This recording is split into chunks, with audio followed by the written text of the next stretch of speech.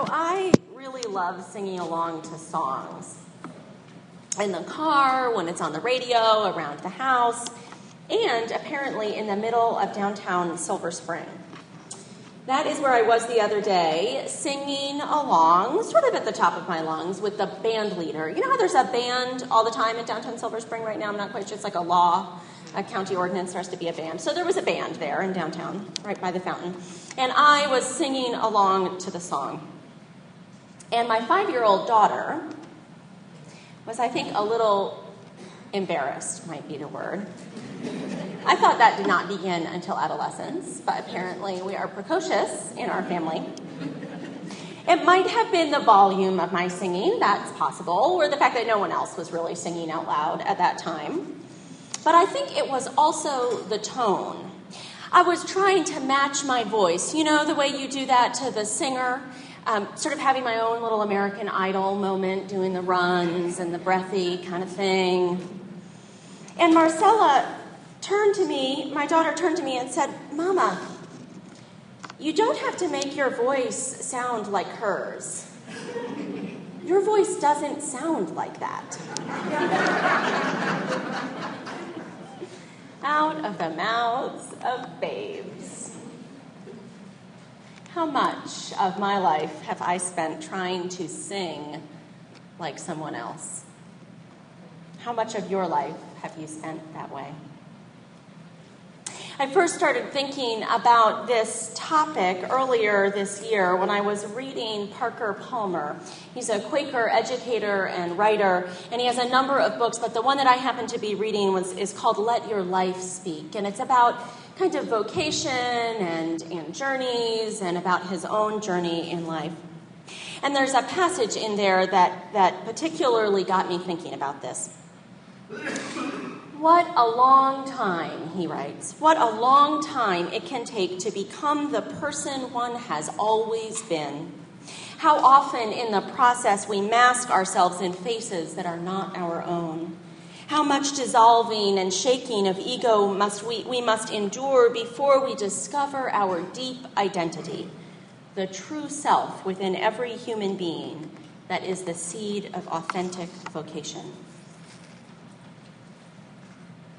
Thinking deeply about how that is, what it is to be our true selves, might be the task of a lifetime. Discovering who we are, who we truly are, what our own song or our own voice is. There's a practicality piece to that, something that we engage in here at West, not infrequently. I think especially of our coming of age program, where both our teens and the adults take Myers-Briggs quizzes and learn their type and what they are. And about the quizzes and magazines that I always take, I'm sort of addicted to those kinds of quizzes, like what's your decorating style, which isn't exactly the same as what's your deepest self, but I think it's similar. But the idea of finding your deepest self, it's a theme that goes across religious traditions. I found a quote from Lao Tse, who's the author of the book of Tao, the sort of Taoist wisdom, who wrote, "Knowing others is wisdom. Knowing yourself is enlightenment." Isn't that great? Knowing others is wisdom. Knowing yourself is enlightenment. And there's even a whole concept for kind of knowing your deepest self in Eastern thought. The word for identity in Sanskrit is nam. As the minister Tim Kutzmark writes, nam, in its most functional translation, means name. It is the label we attach to identify something or someone. But nam has a much deeper meaning than simply a surface name. Nam penetrates to the core of being. Nam is the essence of something. Kutzmark goes on to explain that all of us have sort of a constant whirling about in our minds, the vagaries of daily existence. We're happy, we're sad, we're excited, we're lonely, all of those things. But he goes on, beyond that, there is Sat. Sat is a Sanskrit word meaning the absolute, eternal, unchanging being. Sat is the reality at the root of ourselves. Sat is the stillness in the center of our storm. Simply put, Kutzmark writes, Sat is truth. Put Sat and Nam together and you get Sat Nam, which means true identity. True identity. Wouldn't we love to just, get a card or something in the mail? Well, here it is, your true identity. Your Nam, your Sat Nam, your true identity. Knowing self, I think, really understanding who we are ourselves is tied to the idea of accepting self. Hearing the song that is only yours and then deciding to sing it means that you've claimed it in some way, that you like it. That your song, even though it might not be perfect or breathy, it might not be an American Idol song, or whatever you thought that song was supposed to be, that it's your song and you own it and claim it, and just because it's yours, it's perfectly right.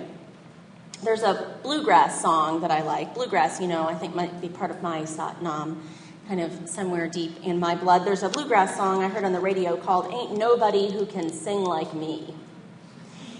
And I loved it. The song wasn't saying that I sing particularly better than anyone else, but that no one can sing my particular song. No one can sing just exactly like me. And there's a sense of pride and power, I think, in finding and claiming our own song, our own voice, being who we are meant to be. For many of us, too, there's a sense of just relief when we stop trying to be someone else, stop trying to sing the American Idol version of our song. Being someone else can be exhausting, and we rarely manage to keep it up for very long anyway.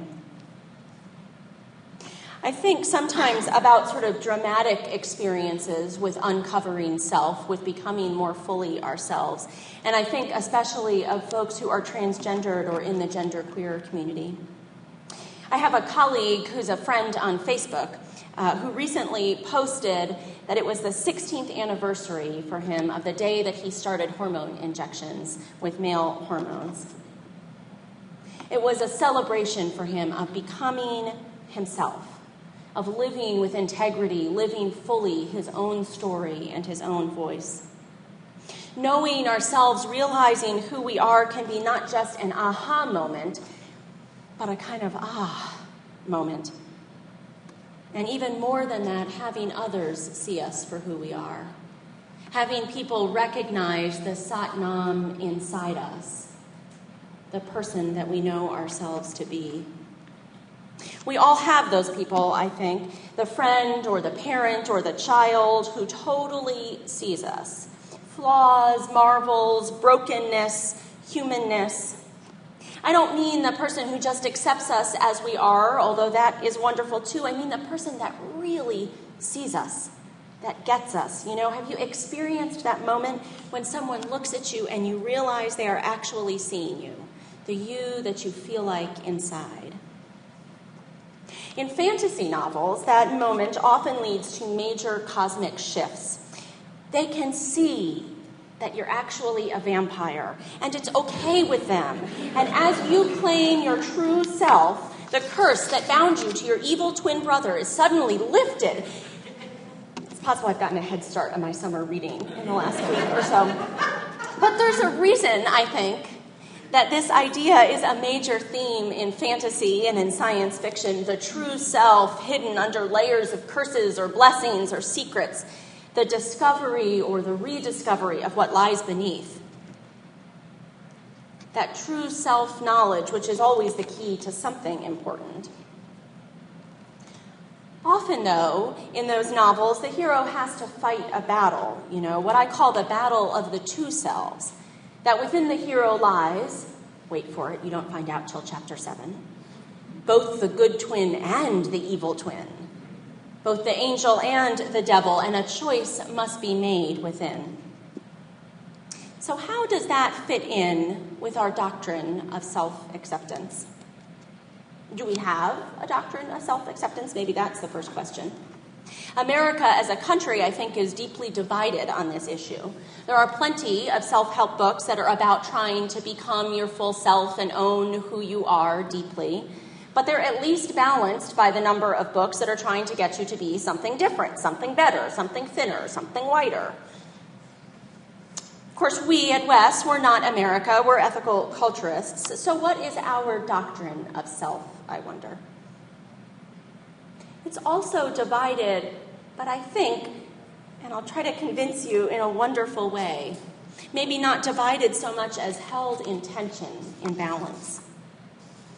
Lots of progressive religious traditions talk about welcome, about welcoming all. And that idea of welcome is so important, I think, to who we are. We welcome you just as you are. My colleague Mary pointed this out in a great platform last year about transformation. We welcome you just as you are, and then we ask you to be transformed. And there is that pull, I think, toward transformation in any kind of religious community, certainly in our own. There's another great quote from W.E.B. Du Bois that I found when I was working on this platform. The most important thing to remember is this: to be ready at any moment to give up what you are for what you might become. Well, I don't know, that sounds good too, doesn't it? Maybe self-acceptance is taking the easy way out. Short of having Parker Palmer and W.E.B. Du Bois duke it out in a kind of self-acceptance versus personal growth, Quaker-style boxing match, what do? We turn to what I would call our doctrine of the self, and it's actually right there built into our statement of purpose here at Wes, and recited frequently at many ethical societies all across the country. Elicit the best in others and thereby in yourself. Bringing out the best. What does that mean for us?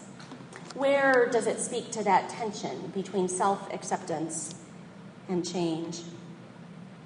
First of all, I think the concept speaks to uniqueness, to having a particular voice. We talk sometimes about the concept of the ethical manifold, which is really this kind of idea from the founder of ethical culture, that we're all connected, that we're all ethical agents. You can imagine it even if you look around the room and you see yourself with a string out to each other person. Each one of us has a string connecting us all to each other. And it's that web that brings us together, that web that creates who we are, not just in this community, but all around the world. But the thing about the web, the thing about the ethical manifold that I love so much, is that we're not supposed to be the same, those ethical agents. Each one of us has a particular voice, a unique voice, that best that we bring out in each other. It's different for every one of us. We bring this idea, I think, to our justice work. Sometimes we talk about the golden rule, and then folks will talk about the platinum rule. You know, have you heard that? We talk about it at West sometimes, the platinum rule. That you do unto others not what you would have them do unto you, but what they would like done unto them. What is your best, since it might not be like mine at all, actually? What is your particular voice, your own song? And so that speaks, I think, to the idea of self-acceptance, but then I think that same maxim, elicit the best in others and thereby in ourselves, also calls us to the kind of growth, the becoming that Du Bois asks us to consider. Because it's not just our own song we're calling out, it's our best own song, the best version of our song. It's definitely not the evil twin inside our vampiric nature, however that works. And you know, we all have that inside us too, although usually not quite as dramatically as in the novels I read. Parker Palmer puts it this way as he expands on the idea of self. It's a strange gift, he writes, this birthright gift of self.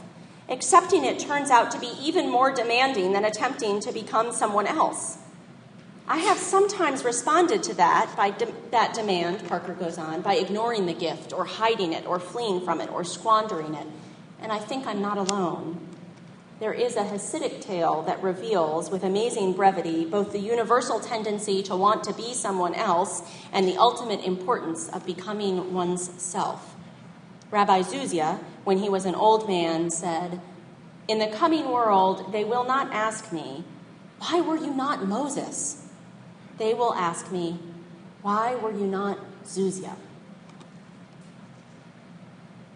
Being Zuzia doesn't mean being someone else, but neither does it mean just being yourself in a kind of lazy way, I don't think that the rabbi meant that the coming world will be satisfied if he said, well, I was kind of a crummy person, but at least I was myself, so points for that.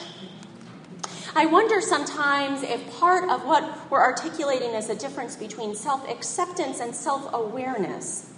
The first can veer toward that you're okay, I'm okay kind of stopping of growth for ourselves. The second calls us to understand ourselves fully, deeply, all parts of ourselves, but still allows for us to grow from and with that sense of self, perhaps to find the Sat Nam of being Zuzia, if I can mix two totally radically different religious traditions. To get back to the fantasy world, it's always firmer ground than religious traditions here at West. Back to the fantasy world. I thought that was funny too, thanks. How can we tell which part of us is the evil twin, or more realistically, the stuff that we want to grow out of or grow past, and which part of us is who we are most deeply, the Sat Nam?